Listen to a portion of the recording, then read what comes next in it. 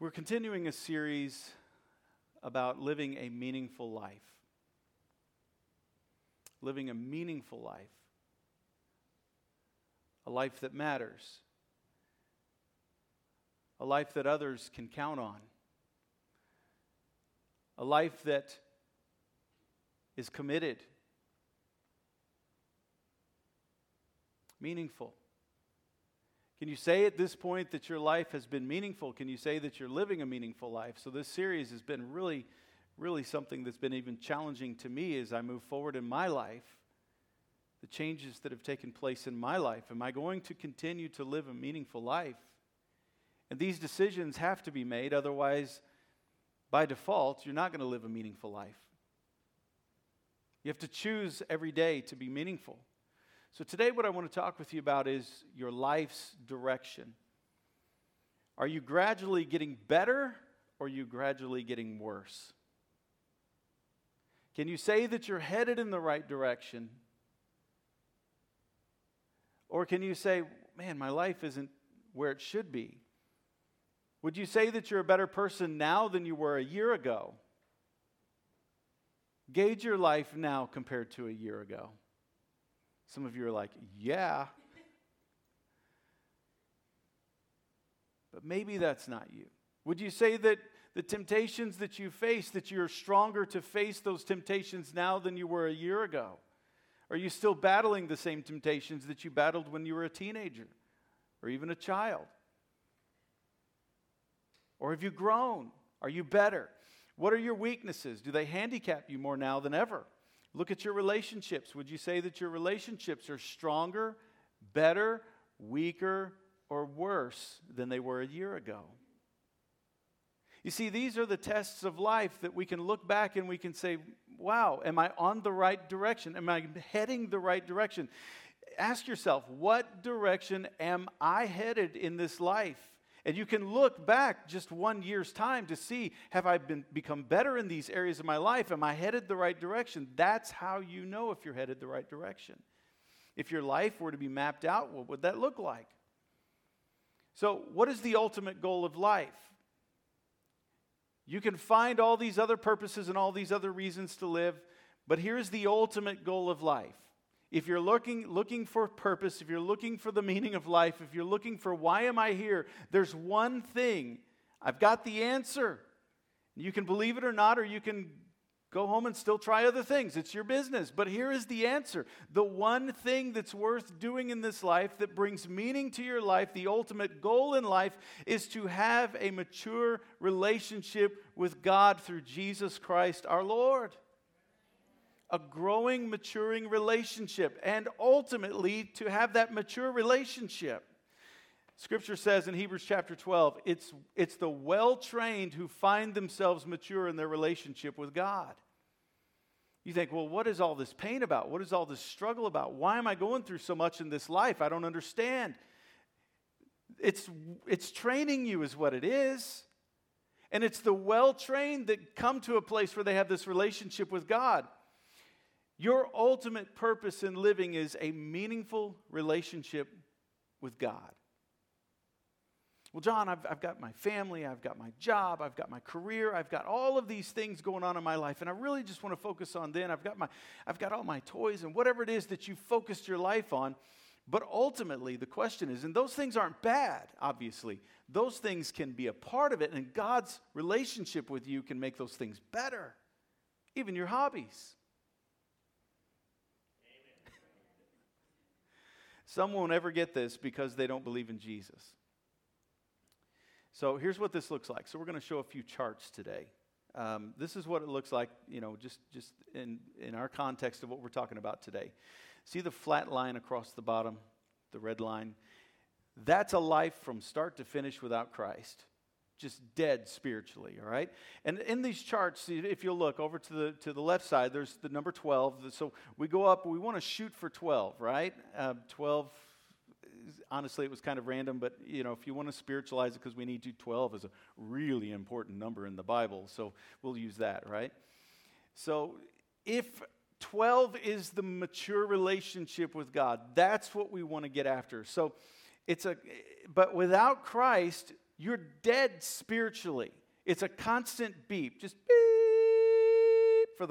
for all of your life spiritually. So the people that I run into that don't have Christ in their lives, it's not that they don't necessarily know the story. It's not that they haven't heard of Jesus or heard something about him forgiving our sins and the need of that in our lives. It's not that they haven't heard of that. It's just basically they don't want to change their lives. I was doing some marital counseling with a couple one time. They were really struggling in their marriage. And I began to ask them about their relationship with God. And they told me, look, we're atheists. We don't believe in God. I said, okay, well, do you mind if I share a few things along the way? Because there's some tips and things that, God teaches us about relationships. Whether you believe in them or not, they're great information. So I found a way to start being able to communicate Christ to them. And so they opened the door. As I got into it deeper and deeper, it got to a place where it was like, oh man, okay, he's really starting to twist some screws here. This is really starting to make too much sense. And finally the guy stopped me. He said, okay, hold on, preacher. The truth is, it's not that we don't believe in God. It's that we don't want to change our lives because we're doing things that we don't want to stop doing. I said, oh, well, good. Whew, that relieves me, because when somebody tells me they don't believe in God, that means that they actually are a little bit crazy, because that means they think they've gone behind every star and to the depths of the oceans and behind every rock, and they've found that there is no God. So I'm so pleasantly surprised that you're able to say the reason you don't believe in God, or that's what you choose to say, is because you just don't want to change your life. That's far more reasonable to understand. Great. By the way, when you decide that you can maybe believe in God, it will help your marriage. Okay. So perhaps, though, that's not you. Perhaps your pursuit of a mature relationship with God looks more like this. You were going along for a while, you were below a 1, you were down there where the heartbeat is beep, right? And then all of a sudden you accepted Christ, maybe when you were a teenager, and you went up to a 2, and you just kind of stayed there for the rest of your life at this point. You just kind of stayed there, wavered, went to church, didn't go to church, went to church, didn't go to church, prayed a little bit, got excited, went to some kind of camp or something, did whatever. And you just kind of stayed there. You're alive in Christ, but barely alive in Christ. You know what I'm saying? Many people who accept Christ never embrace the concept that the goal is a mature relationship with him. That's what we're shooting for. That's what you and I need. And to be honest with you, that's where our lives will grow. That's where our sanity will come from. That's where peace will come from. That's where daily purpose and meaning in our lives comes from. And what greater meaning and purpose can we embrace than one that the Almighty God, the creator of the universe, says, hey, I've got a purpose for you. I've got a reason for you to be here. I want you to join me in this purpose, and I want you to be a part of it. What greater could we find? There is none. So maturity is the result of growth. The key of growing in Christ is to check your direction. What direction are you heading today? Can you say you're heading the right direction? Are you on the right path? Well, just simply look at the last year of your life. What are the results of the last year of your life? Well, here's the good news. You're in church today. That's good direction, isn't it? That's a good place to be. It's good. One of the benefits of being in a church every week is you're getting information put in your head. You're eating something spiritually, right? You're using your brain. You got right thinking because of it. And I've seen this through the years. The people that I visit, the people that I talk with throughout the week, all throughout the week, the people that I visit with, if they're strong believers and they're in church week after week after week, it's amazing how their life flourishes so much differently, and the attitude of life is so much different. It changes us, and it brings meaning to us. And I see them walk through the pains of their lives in so many different ways than the people that don't. Even people that say they believe, they're maybe at a 2, they're struggling more and more with the problems and difficulties of life than the people that truly have become mature in Christ. You see, when you grow into maturity in Christ, it doesn't matter what hits you, you're going to be able to stay the course. And you're going to have meaning in your life, and you're going to see it no matter how difficult the pain in your life is. You see, although our physical bodies are important and our mental capacity is important, at some point, those things are going to be dust, aren't they? But what's not? Your spiritual body, the real you. So our relationship with God is the absolute most important part of life. Your relationship with God is the absolute most important part of your life. I got 2 amens. Your relationship with Christ is the absolute most important part of your life. 1 Timothy chapter 4, Paul said this, exercise daily in God. I hate when someone asks me, how many days a week do you exercise? Because up until recently, it was none. How many days a week do you exercise spiritually? Praying. Doing a devotion. Bodybuilding. Spiritual bodybuilding. He says, exercise daily in God. No spiritual flabbiness, please. Oh, man, Paul, seriously. Workouts in the gymnasium are useful, but a disciplined life in God is far more so, making you fit both today and forever. You can count on this. Take it to heart. This is why we've thrown ourselves into this venture so totally. He says, guys, you don't understand. What I'm trying to convey here is this is worth giving your complete life to, your attention to. Everything in your life can be poured into this and you'll never regret it. This is why we've given ourselves, we've thrown ourselves into this venture so totally. He's sitting in jail writing this letter. And he says, I've thrown my life into this. We're banking on the living God, Savior of all men and women, especially believers. So a mature relationship with God is our purpose for living, growing to that mature relationship with God. And it's our only real hope in life. So let me ask you this. Why do we even consider it an option that we don't? Well, John, that's for you. Growing up spiritually, that's for you. I just want to get to heaven. I just want to be a 2 for the rest of my life. I don't really aspire to have any kind of, I don't really need to hear from God every day. And if I do, it's just to meet my needs and whatever I need to do. That's not for me. I don't want to really grow to be some spiritual guru. I'm not asking you to be a spiritual guru. I'm asking you to consider growing in a relationship with God to a place where you can say, all right, I know Him. And He knows me. And I know that I'm heading the right direction. Even when you don't feel it. I was talking with a lady a while ago and I asked her the question, hey, how are you doing? How's your relationship with God? She said, well, it could be better. I said, okay, well, are you going to grow closer to Him? I mean, this is your choice, right? She said, well, no, I need to, but I think I'll get started next week. I just kind of smiled at her. I said, well, do you mind if I ask why? Why not today? She said, well, I'm going to Vegas with my boyfriend for the weekend. I got you.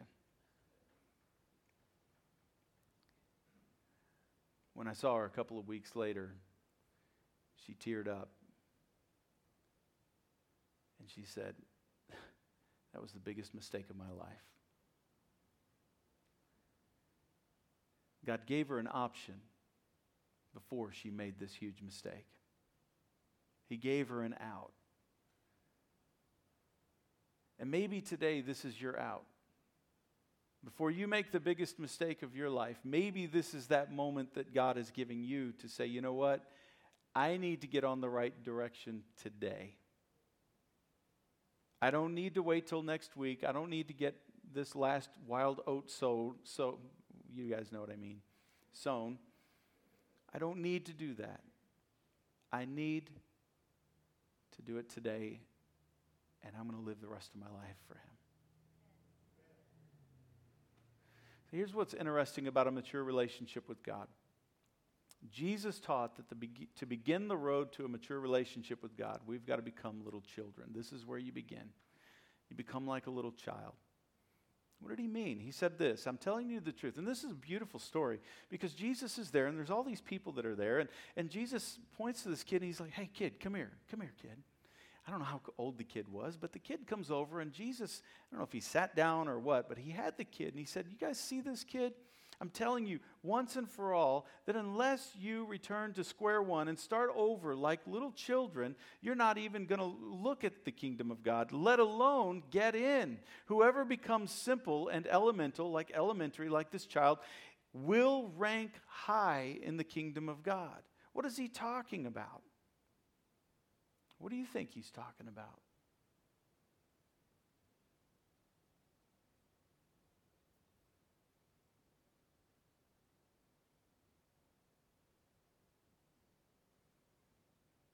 You can answer if you want. Growing to spiritual maturity. But it starts here. What does he mean, becoming like a child? Being born again. Simplicity. Just one step at a time, just like a child. Trust. Who said trust? Oh, very good, Linda. Cindy, sorry. Linda's behind you. I know, we got Linda's. Trust.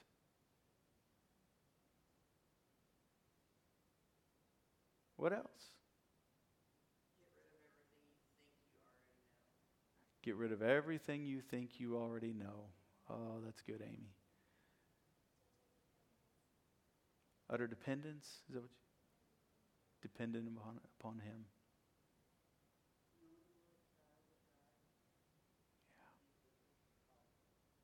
That's right, Sandy. Knowing he loves us, right? Knowing we belong to him. You know, when children just know they belong to their parents and are loved by their parents, how wonderful a thing that is, right? You know, and children just believe.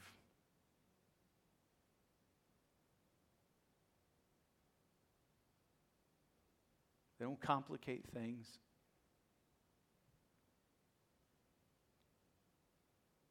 When someone says, I love you, children's just like, okay. And when children are taught something, they're like, oh, that's cool. How many of you remember the little felt things that your Sunday school teacher would have had when you were a kid and they would put it up on the board and stuff? Now we have videos and but then it was, here's Joseph. He just believed.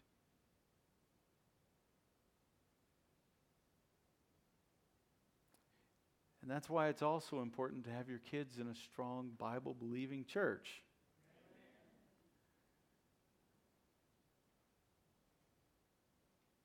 I love what Amy said. Man, we got to dump what we've already learned. What the world has taught us, right? We got to clean the slate. Okay, become like a child. Jesus, teach me. Teach me what is good, what is right, and what is pleasing, what is awesome. I mean, I don't know about you, but the stuff that I learned from the world hasn't helped me a bit. But when I align myself in a relationship with God to a place of maturity, it makes all the difference. So for those who grew up in church, maybe this is what it looked like for you. You accepted Christ when you were little, and maybe at that point you were 6, you were a child, right? Jesus said you must become like a child, and you can do this right now. You can become like a child, and boom, you're a 6. If you just say, all right, I lay aside everything I've learned from this world, and I'm going to be like a child. I'm going to be a sponge, and I'm going to let God begin to speak to me. Boom, you're a 6. Wouldn't that be awesome? You could do that today, right? But when you were a child and you accepted Christ as your Lord, and the world began to teach you things, you began to learn into those things, and you began to think, oh, I don't know about Jonah and the whale anymore. I don't know about that Noah story anymore. I don't know about Mary and the virgin thing. I don't know about that. And so you start going down, and so you end up being somewhere down there with the twos, maybe for the rest of your life, unless you begin to develop and have that relationship with God where you know that the Spirit of God lives inside of me, and I can't ignore that. I can't deny it. It's like the wind. I can't see it, but it's there, and the wind is moving things, and I know God's inside of me, and so I know that this is true. And so you begin to grow in that relationship with Him because you begin to believe and accept and know that the things that He's saying are true. And listen, God didn't have us jump off some cliff to just prove something, that this is some giant leap of faith to believe in Jesus. There's tons and tons of evidence of God's Word. But until you get into it and you begin to look at it, I mean, the archaeology and stuff that's there today. We have more abundant evidence for the manuscripts of the Scripture than any other book. Even Shakespeare's stuff doesn't have as much manuscripts, original manuscripts, as the Scripture has. There's so much for you to learn and to know and to understand and to grow into maturity in Christ. It's absolutely an amazing thing. But it starts with becoming like a child, and boom, you're a 6. And then are you going to go down, or are you going to continue to climb and go up from there? That's your choice. It's your choice. And here's the thing. The temptation is that we just date God. We just date God. But God is looking for somebody that's going to marry Him. He's looking for a committed relationship. We just want to have a fun, loving relationship, and everything's great. I've got God in my pocket, and everything's going to be all right. But God, I'm going to keep you at arm's length, and you stay where I want you to stay. I want you to be where you are, and I want you there when I need you, but I'm just going to date you, and everything's going to be okay. Because I know that God is committed to me, even though I'm not committed to Him. Imagine being in a dating relationship like that, where somebody's not committing to you, but you're like, my heart is wrapped around you. How horrible would that be to be in that kind of a relationship? You see, when I limit my relationship to God in a dating relationship, I find myself enjoying church when I do come and getting the benefits of Christianity and where I want God to do things in my life, but never committing to Him in a real relationship. That's a problem. The Bible says this: God isn't looking for someone to date. He's looking for someone to marry. It's a theme throughout the Bible. He's looking for a bride, someone whose heart is committed to Him. That's who He's looking for. And let me ask you a question. Does He deserve that? Absolutely He does. Has He withheld Himself from us? No. He's looking for someone who wants to hear His voice. Sorry.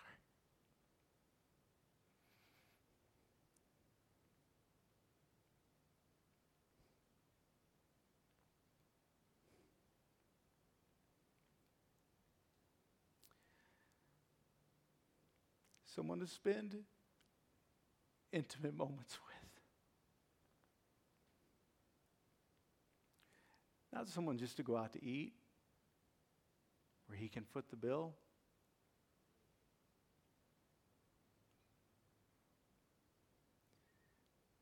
He wants someone that absolutely sees Him and loves Him.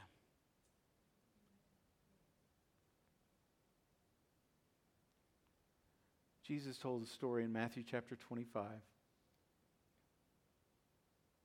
And He started with these words: God's kingdom is like. And whenever you see those words in Scripture, if you're just reading it, perk up, because Jesus is about to say something that is so important. God's kingdom is like. And so He told this story, maybe you've heard it, Matthew chapter 25. It's a story about 10 virgins. This is a story that Jesus made. It was a parable. And He said, part of this was dealing with culture, so just go with the story. There were 10 virgins, he said, and they had oil lamps, and they were to come and they were going to meet the bridegroom. And 5 of them were smart. They brought extra oil, and 5 of them weren't smart. They didn't bring extra oil because they didn't anticipate having to wait too long. They didn't plan to wait long for the bridegroom. And as always, the bridegroom, he didn't show up on time. That's God, isn't it? For us, he's not on time. But he's always on time, isn't he? He didn't show up when they expected him. He's on his own timetable. Who does he think he is? God? So the ladies, they fell asleep, and while they were sleeping, suddenly in the middle of the night, someone yelled, he's here, get up, come and meet him. They jumped up and they began fixing their hair and getting themselves ready. And the ladies that didn't bring extra oil realized, oh my goodness, my oil lamp is going out. This is a problem. And so the ladies that did, they were all ready. They brought extra oil and everything was wonderful. And just like normal, it was everyone else's fault that I didn't bring enough oil.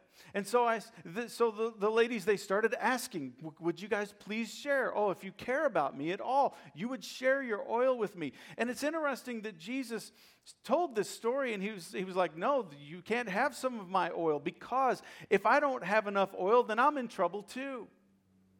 And Jesus didn't berate the women for doing that.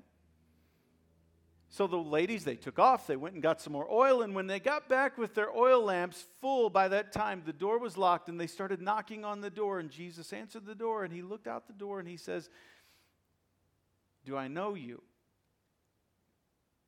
Do I know you? I don't think I know you. This relationship is what he's talking about. And Jesus said, this is what the kingdom of heaven is like. James David, would you come? And what he's saying is this: God is looking for people who have planned to wait for him, who have added to their oil. And that means you've had this relationship with him, and you have enough to spare when life is difficult, when life happens to you, that your oil doesn't run out. You know, we talked about this last week. Having God's purpose and God's meaning in your life, it's going to get you through any problem and any struggle.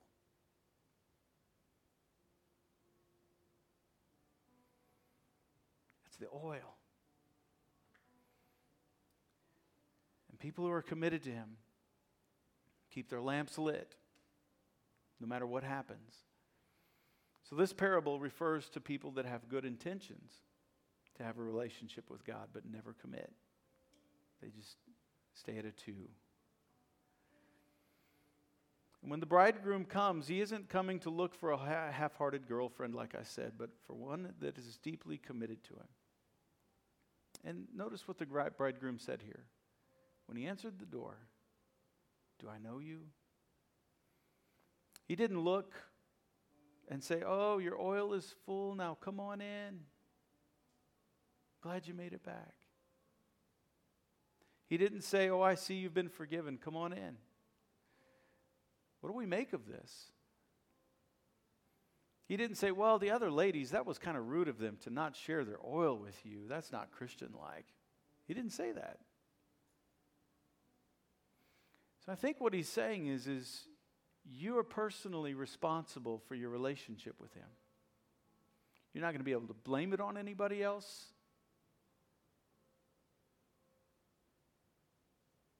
You're not going to be able to count on anybody else. When you stand before him, it's going to be you and him, eye to eye. And the question is going to be, do I know you?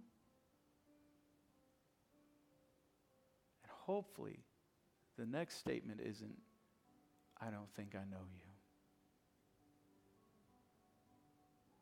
Hopefully, the next statement is, well done, my good and faithful servant.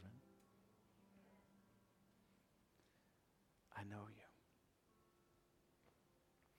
Isaiah chapter 61, verse 3, as a bridegroom is happy in his bride, so your God is happy with you. Is God happy with you today? Are you happy with him? What direction are you heading in your life? So I'm challenging you to evaluate your life today. Where are you headed? What is the direction of your life? And here's what it could look like. Just that steady growth. Don't you want that? Where do you start? Well, you become like a child. Let go of everything you've learned. And you start like a child. God, teach me. I want to know who you are, what you like, and what you don't like. And I want to understand your ways. Teach me. I want to be a sponge. Man, I remember when I was a kid, I couldn't, my parents can validate this. I could read the King James Bible and it made sense to me. I was a sponge. Worn out a few Bibles in my life. Now it's all digital, so I don't get to do that anymore. Become a sponge. Let God's Word begin to make sense to you. We've got Journey 1 on Sunday nights. Start there. We've got Journey 2, Journey 3, and Journey 4. It's a progressive growth to spiritual maturity. We've got classes to help you get there. You can do this. And here's what I know. The blood of Christ is enough for you, more than enough. Like I said early in the service, God's not like the people that make our bedspreads. He doesn't do just enough. He does it abundantly. When He provided air for planet Earth, He also provided an entire solar system that supports our air. He provided water for us, not just a little bit of water, but we got a lot of water on this earth, right? He provides for us abundantly what we need. And that's what He did for you with grace and mercy and forgiveness. So today, maybe you want to take that leap of faith. That's not much of a leap because there's so much evidence for Him. But it's that relationship. You say, okay, God, I want you in my life. Just do it right where you are. Would you bow your heads? God, I want you in my life. Begin to talk to Him. You talk to Him. This is you and Him. I'm not going to get to stand next to you in heaven when you stand before Him. It's just going to be you and Him. You've got to start talking to Him. God, I want you in my life. I want you to be the purpose and meaning in my life. So today I invite you in, and I want to accommodate for you living inside of me. I want to get to know who you are, what you like and what you don't like, and I want to begin to live in such a way that you enjoy living inside of me. And I want to walk with you and hear you. I want to hear your voice every day. I want to know you. Wash me and cleanse me from all of my sin. God, I repent of my sin. I repent of that. And all of my unrighteousness, I give it to you and I thank you. I thank you. Thank you for your cleansing. And thank you for new life. In Jesus' name.